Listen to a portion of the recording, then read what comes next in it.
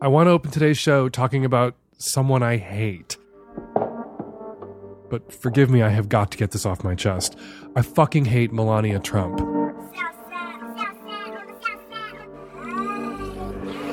Metro Boomin, want some more, nigga. I'm not alone in loathing Donald Trump's third wife. She's married to a misogynist after all. Odds are good her husband hates her too. But there are some folks on the left who not only don't hate her, they view her as some sort of sympathetic figure.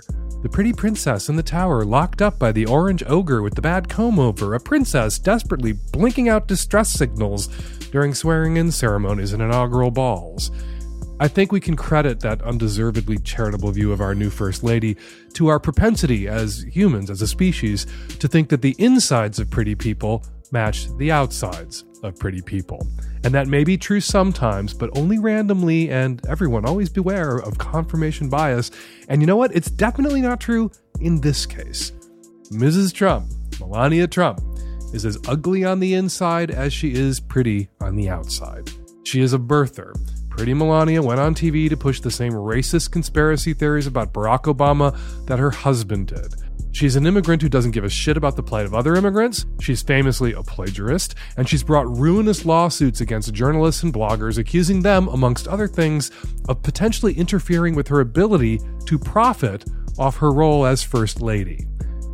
I don't know if you can impeach a First Lady or how that would work, but I do know that we would have found out pretty fucking fast if Michelle Obama had said the same during her husband's presidency. I had plenty of reasons to hate Melania before reading this by Kira Lerner at Think Progress. First Lady Melania Trump paid a visit to Children's Hospital in Washington, D.C. on Wednesday, where she called on the power of nature to heal seriously ill children. As her husband plans to repeal the Affordable Care Act, a move that could strip healthcare coverage from up to 13 million children, Melania Trump talked with patients and their families about how the gift of nature and the beauties of the outdoors can improve their health. You know what else improves the health of children? Medical care. And you know what makes it possible for children in the United States to access medical care? Not citizenship or residency or human decency. No, health insurance makes it possible for children to access medical care around here. Zooming back to a pre-Obamacare study, in 2009, Harvard University found that 45,000 Americans died annually because they lacked healthcare coverage. That's 15 9/11s every year. That number included, of course, thousands of children dying every year for lack of access to healthcare. Kids like Diamante Driver. He was a 12-year-old boy who died in 2007 because his family didn't have health insurance.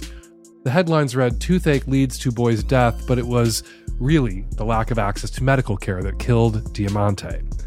Fewer kids are dying these days thanks to Obamacare, but Donald Trump and the GOP Congress are going to fix that.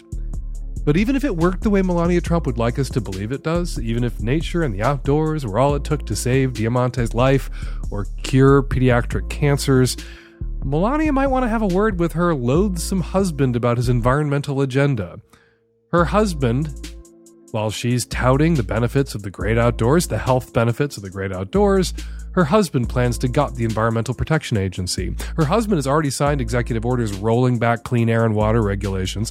Her husband scrapped a rule that prevented coal companies from dumping toxic wastes into rivers and streams. So, kids in coal country might not want to go swimming. Kids all over the country are going to have to avoid beaches and lakes and rivers too, since Trump is zeroing out water quality testing. Because raw sewage and water can't hurt you kids if you don't know it's there.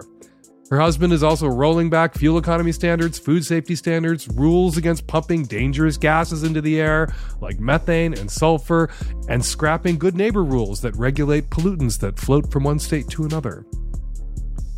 So, yeah, if you think the great outdoors can take the place of healthcare, you should be doing everything you can to protect the environment. And if you think we can't afford to protect the environment, you should be doing everything you can to make sure all people have access to healthcare, that everyone has health insurance. Because children who drink polluted water and breathe polluted air and swim in polluted rivers are going to require more healthcare. But you know what? It's really not one or the other. We can have clean air and water and access to healthcare too. But we're not going to have either, thanks to loathsome Melania Trump's loathsome husband. Young Savage, why you trash? rapping so hard. I grew up in the streets without no heart. I grew up in the streets without no heart.